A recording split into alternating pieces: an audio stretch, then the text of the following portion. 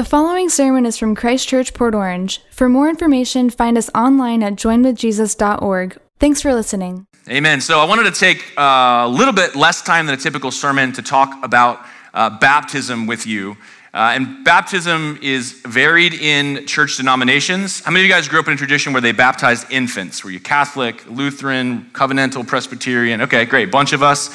And then how many of you guys grew up good old-fashioned Baptists, adult baptism, Credo Baptist? Yeah, so a bunch of us. How many of you are like, I have no idea what I was. I'm new to this. I don't know what's going on. People get wet here, I guess. So I just wanted to fill everybody in. So I've been having these conversations with different people who've come to faith in Jesus, and they're learning lots of things, and then they're reevaluating things based on their tradition, and what does this mean for me, and is now the right time? And so I thought it would be profitable for all of us to have a conversation around baptism.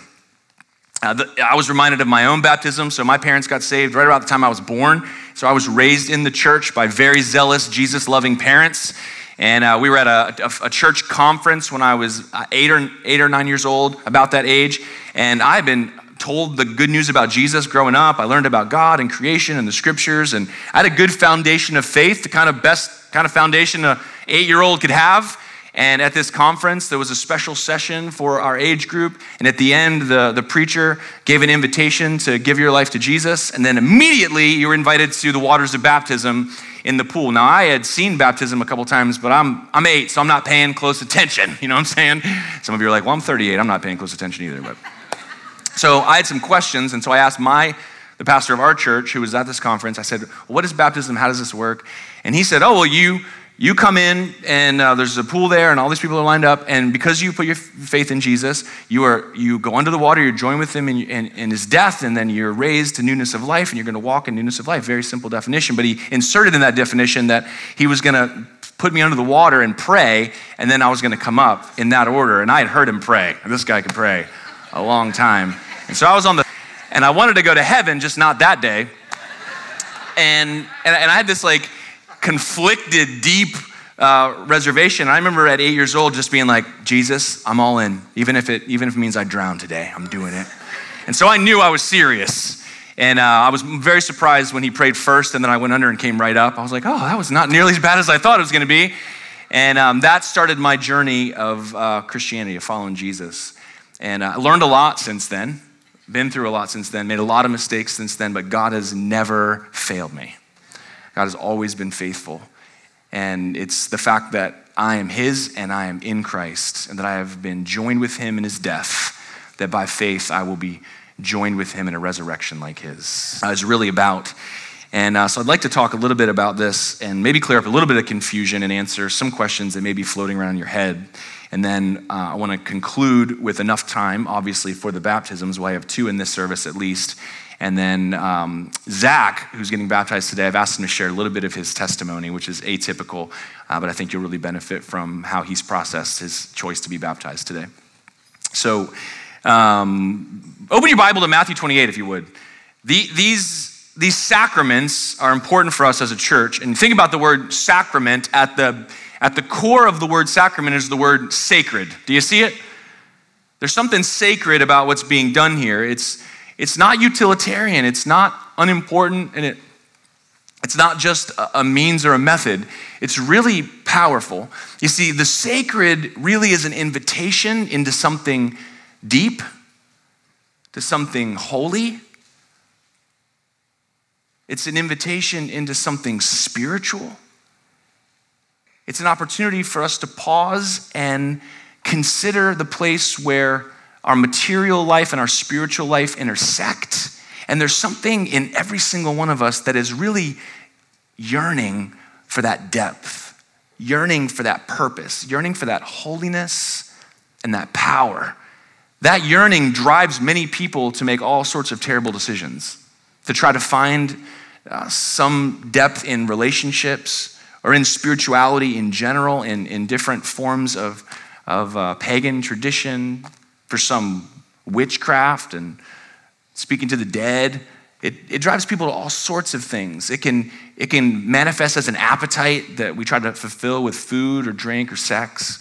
And so we're wired for the holy. We're wired for the spiritual. We're wired for the deep. Do you know that? We're made in God's image, made by God and for God. And there's something in every human that is longing for something sacred. And it's baptism is one of these places where we intersect with that sacrament. And I want us to take that seriously. I want us to really ponder that. We try to do the same thing every month when we take the Lord's Supper together and we take communion. We try to really ponder the sacred nature of what's taking place. And I've already mentioned it, but as you imagine, baptism is this one-time entrance into the kingdom of heaven, into a relationship with God. It symbolizes our relationship with God. And then communion is this ongoing way in which we celebrate and commemorate that connection. You can imagine baptism being described as us becoming in Christ, and communion being an ongoing connection with Christ in us. The word Christian does not appear in the scriptures very often. I think it's one time or maybe two, depending on how you translate it. But the phrase in Christ appears hundreds of times in the New Testament. The phrase that describes the nature of a believer is a person who is in Christ, by faith joined with Jesus. And this sacrament is meant to add visibility to that spiritual reality. And so what is baptism? I like to put it this way. Baptism is an outward and visible sign of an inward and spiritual reality.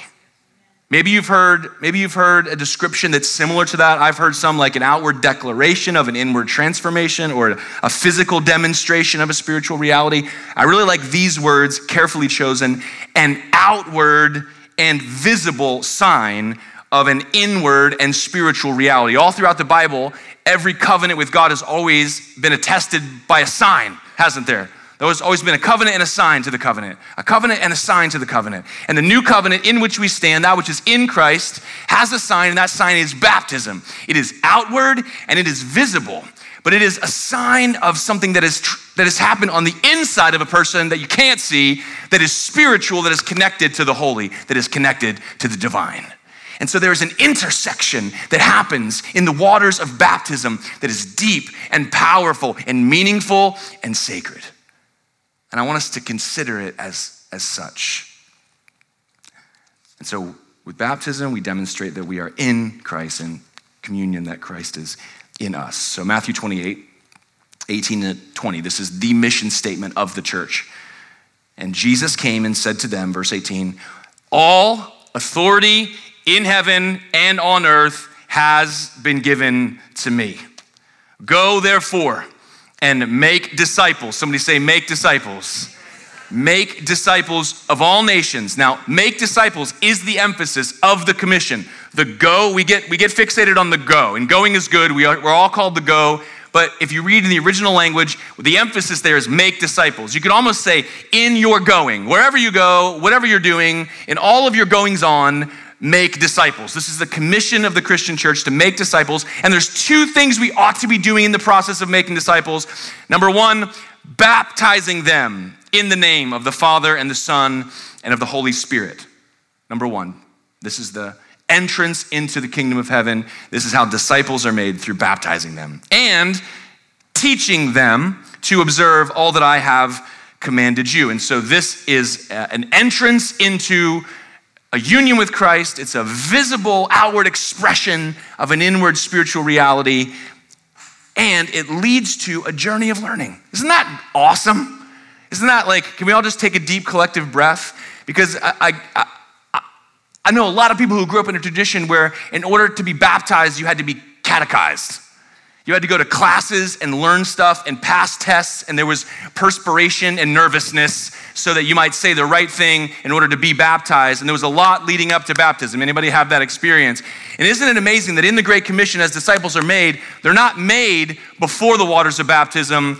They are discipled and taught after the waters of baptism, which means anyone who understands the simplicity of the message of Jesus, the love of God expressed in his coming and his dying and his resurrection, and that faith in his name, simple as that is, that an 8-year-old that is afraid of drowning can understand, that also the most brilliant theologian of all times can never exhaust. That simple message is the beginning of our journey. It's not the end. It's not the midpoint. We're not working towards something. This is declaring not what we have accomplished or what we have learned. These waters represent for us what God has done, what he has provided, what we are covered in, what we stand in, what we have received by faith. Amen? I love that. We see this in the early church in Acts chapter 2.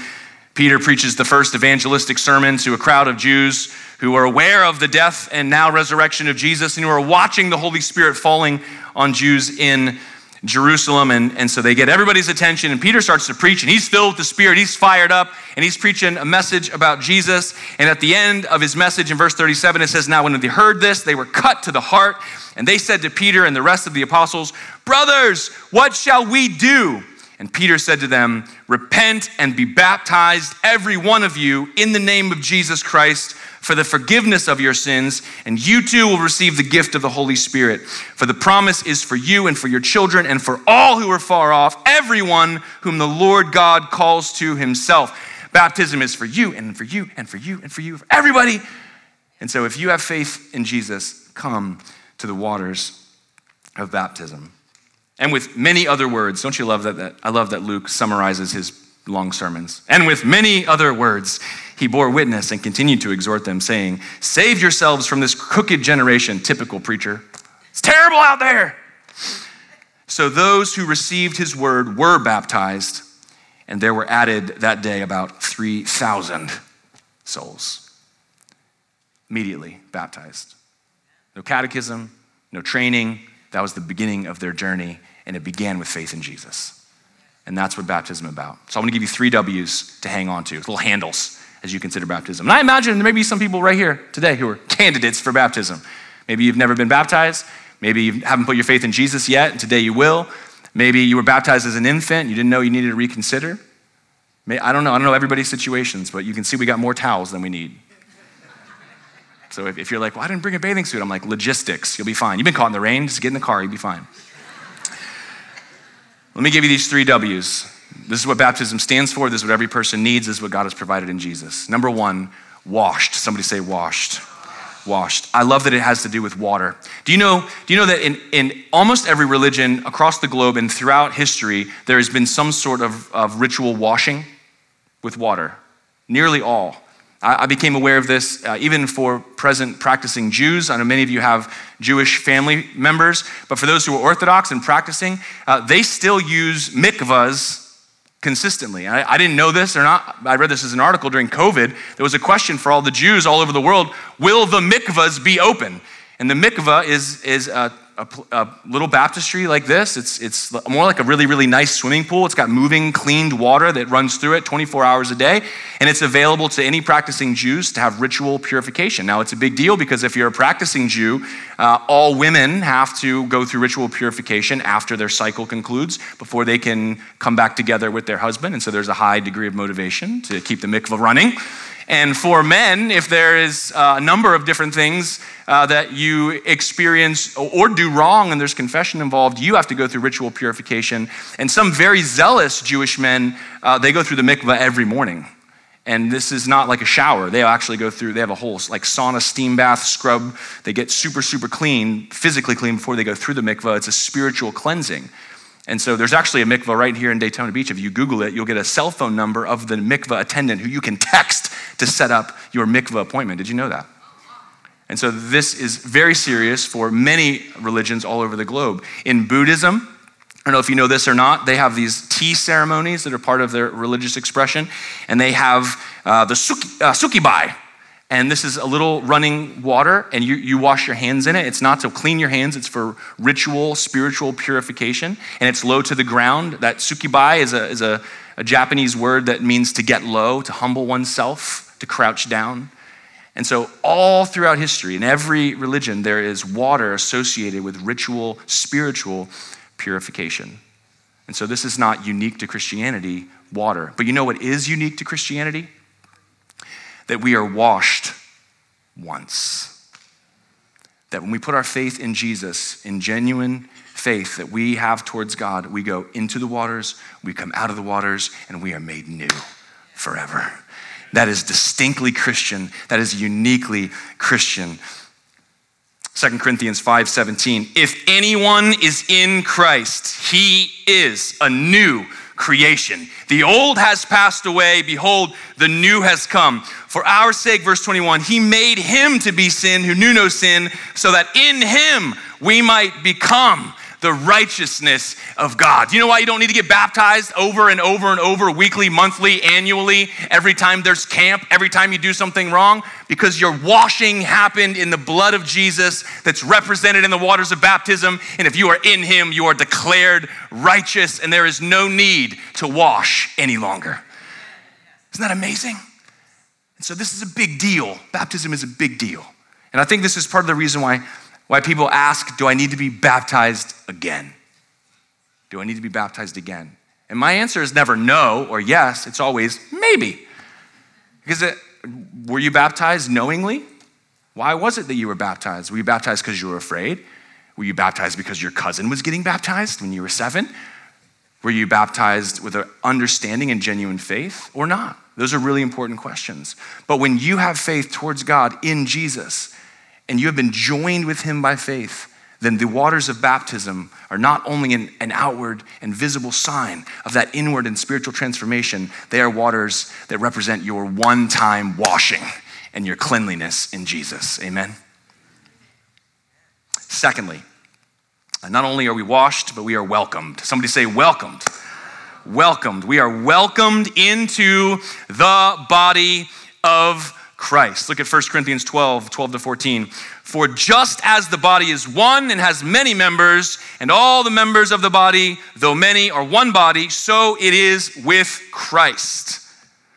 For in one Spirit we were all baptized into one body, Jews or Greeks, slaves or free, and all were made to drink of one Spirit. For the body does not consist of one member, but of many. I love the way Galatians 3:26-28 puts it. For in Christ Jesus, there it is again, you are all children of God through faith. For as many of you as were baptized into Christ have put on Christ.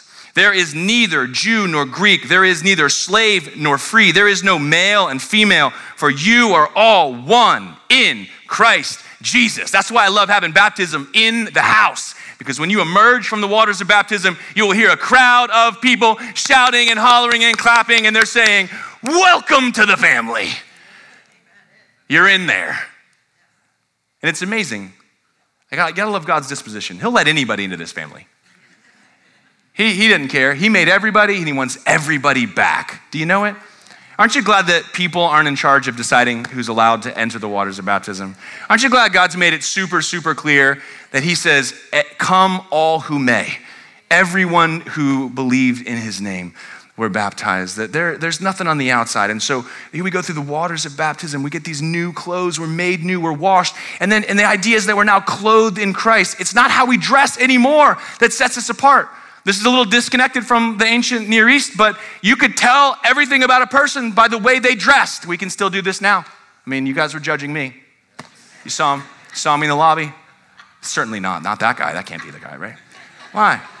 How am I dressed? Now, if you came to my house on a Tuesday, the only thing that would be different from how I'm dressed right now is I'd also have a cap and glasses on. That would be the only difference. So this is the real me you're getting to see right now. I'm telling you, they let anybody in. This is the beauty of what it means to be welcomed into the church. You know, we're a part of the church universal. I hear so much talk these days about diversity in the church. It used to be how big is your church was like the metric of how successful, how healthy your church was. How big is your church? And it shifted. Now big is nothing. Diversity is everything. Do you have ethnic diversity present in your church? And I laugh a little bit at that because people like to do things in styles that fit them. And so there's a natural segregation in the church. It just happens. And it's actually more odd that you find this ethnic diversity. And a lot of people go to a lot of trouble to get that diversity happening on a Sunday morning. Sometimes it happens by itself, but should that be the measure of a healthy church? It's ethnic diversity? Because the reality is the church is ethnically diverse. Because everywhere you go, no matter what kind of church, no matter what kind of people are gathered together, for whatever reasons, we're all still in Christ together, aren't we? And so we should be able to walk into any kind of church made of any kind of people in any part of the world And if we have faith in Jesus, if we've been through the waters of baptism, we ought to be welcomed. And so my question is not how diverse are we? Hopefully we're as diverse as our surrounding neighborhoods. Hopefully we're not doing anything to make it hard for people who aren't like some of us to go to church with us. That would be bad, certainly. But are we a welcoming church? Do we treat every single person as made in the image of God and honored and respected with dignity and equality? And do we welcome anyone who's of the household of faith? And I'd say that's the true measure of the health of a local church, amen? And so in the waters of baptism, we are washed and we are welcomed. And then lastly, the last W word, you ready for this? Somebody say witness. Can I get a witness? I love that baptism is meant to happen in front of people. Now, I've done plenty of baptisms in a pool in someone's backyard, all by themselves. And if someone's ready to give their life to Jesus, let there be no delay in their baptism. I'm always eager. That's why I'm like, the towels are here. You ready? Let's do you too. Come on. I'm always eager. But this has always happened in public. Historically, the waters of baptism were meant to be moving because they signify new life, living water. And so that in those mikvahs and all sorts of other places where baptism happens in the ocean and rivers, there's a moving water. It's moving water. If we build a baptistry into a new facility at some point, it'll have the capacity to move and filter and cleanse that water. This is sitting still. But listen, you can baptize somebody in a horse trough, in a 55-gallon drum with the top cut off, in a trash can. You can baptize any place you can get somebody underwater and back up. They can be washed in the blood of Jesus. Why? Because this is a physical sign of a spiritual reality. This is an outward sign of an inward reality. And so it's about our witness. This is an opportunity for somebody to make a public declaration of their faith in Jesus. And this is a witness not only to others, it starts as a witness to you. Isn't it amazing? I've talked to so many people to say, how long have you been following the Lord? You're like, I don't know, sometime in 75, 92, 2004. I can't really remember. But you can remember the day you went through the waters, can't you? It's meant to act as a sign for you to say, no, I am a Jesus follower. There was a moment. My inner decision, faith in God, my spiritual reality was manifested on the outside in front of people when I went through the waters of baptism. And so these waters stand as a witness to your salvation, to your faith. They also stand as a witness to the church, and that's why I love that we're doing this in the house. I'm amazed because every time we do beach baptisms, dozens or hundreds of people come out from Christ Church, and we got a huge crowd on the beach. It's awesome. But I love being able to make this a part of our service because this is a reminder to every single person that's been through the waters of the reality of God's saving power, that God is still at work, that he is changing hearts and minds, that he is washing ruined sinners and reclaiming them for himself. This is who our God is, and we need that reminder, amen? And then lastly, this is also a witness to the world. Nowhere in scripture does it say that baptism is meant to be a witness to the world, but it's a picture. Every single time we do these baptisms in public or even in a church service and there's people present who are unbelieving or family members, they are getting to see something that is invisible. Isn't that great? They're able to see on the outside what we all experience on the inside. And for someone who doesn't have faith in Jesus, that is powerful. Why would you do this? I have to do this because of what's happened in here. What is going on? I'm joined with Jesus. I'm in him. I'm going into his grave and all my sin is staying there and I'm rising to new life to walk differently with his power. I'm clothed and so I'm going to live differently. I love the song. The song about baptism. You know the little boy runs home with no shoes on? Because you don't wear your old shoes on your brand new feet. And so I'm going in a different direction. I'm committed to living in a new way and I'm trusting in the power of God to help me. That is a testimony, brothers and sisters, to people far from God. And so we're washed and we're welcomed. And this is a witness. And those are our W's. Now that's not everything that can be said about baptism, but I'll preach on it again some other time. I felt like that was important for this morning. And part of the reason why I wanted to do this and also have Zach come and share briefly is because we had 21 people baptized the week after Easter, which was awesome. Even a passerby, which was pretty cool. Yeah, it was a family from Wisconsin whose daughter was there and she wanted to be baptized in Wisconsin and it was too cold. And so they told her, yeah, you can get baptized in June. And this was back in April. And it was kind of cold here at the time. And she's walking by and we're getting baptized. And the family said, can you baptize our daughter? Yes! we'll baptize anybody. Had a little conversation with her, had her faith in Jesus. Bloop. It's very easy. She's very small. And then we had 7 more people sign up for baptism for this weekend, which is awesome. And I try to connect with every single person. I want to hear their story. I love to look them in the eyes. I love to know what God's doing in their life. It's personally encouraging to me. But several of the people that I talked to, they changed their mind. They changed their mind. A couple of them said, you know what? I was baptized before this happened, and I think that's good. And so I shared some of what I shared with you, and yeah, maybe not. I'm not going to force anybody's hand. It's faith. It's not about a religious oppression. I'm going, I don't think so. Let's just be safe, you know. So it's your choice. And then I also had people who were like, maybe next time. And so it had a sense of like non-urgent and maybe unimportant. And so I thought, you know what? I think it's important that we recognize what this is, why it matters, why we need that external, physical, visible sign of that inward spiritual transformation so that we take it seriously.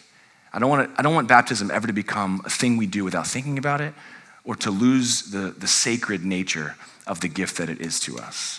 And so when I talked to Zach this week, I was surprised to see his name on the list. And the reason is that I've known Zach his whole life. I was 13 when he was born. We grew up in the same church together.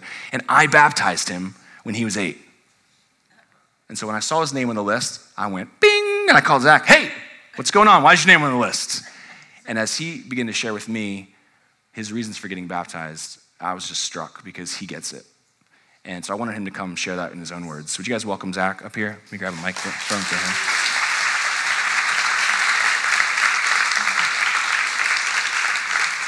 Also, Zach is very comfortable on the stage. He's up here almost every Sunday, but he's rarely asked to speak. And so let's all give him a compassionate hand. So come over here in the middle so everybody can see you online. And would you just share with the church what you shared with me about coming to the decision to be baptized now and why you feel like it's meaningful as opposed to the last time? Yeah. It's on. We good? Red one. Check. Hey. Check. All right. So I'll just kind of tell you talk to you with on the phone. I grew up, my parents knew and loved Jesus, and they taught me and told me who Jesus is. And when I was, right before I turned 8, my dad died. And an 8-year-old, my mom would be, he's in heaven now, he's with Jesus, and so that's a no-brainer for me. I want to see my dad again, so Jesus, please save me. I want to see my dad. And so I asked Jesus to save me. Then, however short after that, he baptized me. And fast forward till maybe like 11-ish, 12-ish to like 15, around that time, just a lot of doubts of, okay, who is God? Has he actually saved me? Is his promise for me? Is God even real? Just any doubt you could think of. Through a series of events, I was praying with my mom one time, just like freaking out, like, Jesus, help, I'm afraid. And I saw a vision of him, or God showed me a vision of Jesus on the cross. And so then I was like, all right, I'm good. And then fast forward another, maybe when I was 19, just kind of 19 to 21, the doubts kind of started resurfacing. And then when I was 21, I wasn't feeling good, and so I got blood work done. Long story short, my doctor called and said, hey, you need to go to the hospital now, get blood work done just to check, and ended up being in the hospital for a week. My kidneys had failed, and so long story short, after 6 months, I ended up having a kidney transplant. But right in that time, when we found out, I was in the hospital for a week, and then I got released and started dialysis. Right when I got released, I was really angry at God, and just like was very much, all right, this has all happened. My life is upside down, and it felt like God wasn't there at all. And I remember the morning after I got back, I was like, God, what's going on? Like, why, like, this is happening? You haven't done or said anything? And one morning where I was actually at night, I was angry at that, and ended up reading a story in the Bible and felt like God said, I'm going to use this for good. And so within that time, for when I got to a kidney transplant, the doubts were back. I was freaking out because it's like, all right, I have a big surgery. And so kind of in fear, I was like, all right, Jesus, I trust your promise to me. I'm all in. And it was very much motivated by fear of dying. And from that time, I was like, all right, I'm good with Jesus. I'm safe. And from that time until the transplant, I don't even remember, got a hold of these books by this ministry called Wild at Heart. And God used those books to show me that he wants to be my father. And it changed everything. It went from fear of dying and being rejected by God to, I want to know who this God is. He loves me. He wants to never leave me, and he wants to be there for me. And just recently, probably within the last 6 to 8 months, just kind of the thought of being baptized kept coming back up. And so I think God is saying, hey, he wants me to do this, and I want to be obedient because I know what he has is best, and he loves me, and I love him. Yeah.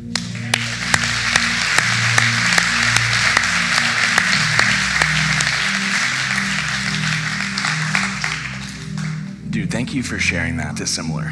One of loss, fear, pain, and confusion. And here you are, serving your heart out, and people see you behind a guitar, and no one would know the journey that you've been on. But you're making a public statement and receiving God's sign of a good covenant because you know that you have a Father in heaven whose Son died to adopt you back into his family, to be with you forever. And that's the reality that we need to be encouraged with as well. Amen. So I want to pray for you, and I'll pray for those getting baptized in this service, and then I'll invite them up and we'll conclude with that. God, I thank you for my brother, Zach. God, thank you for being able to watch his life, know his dad,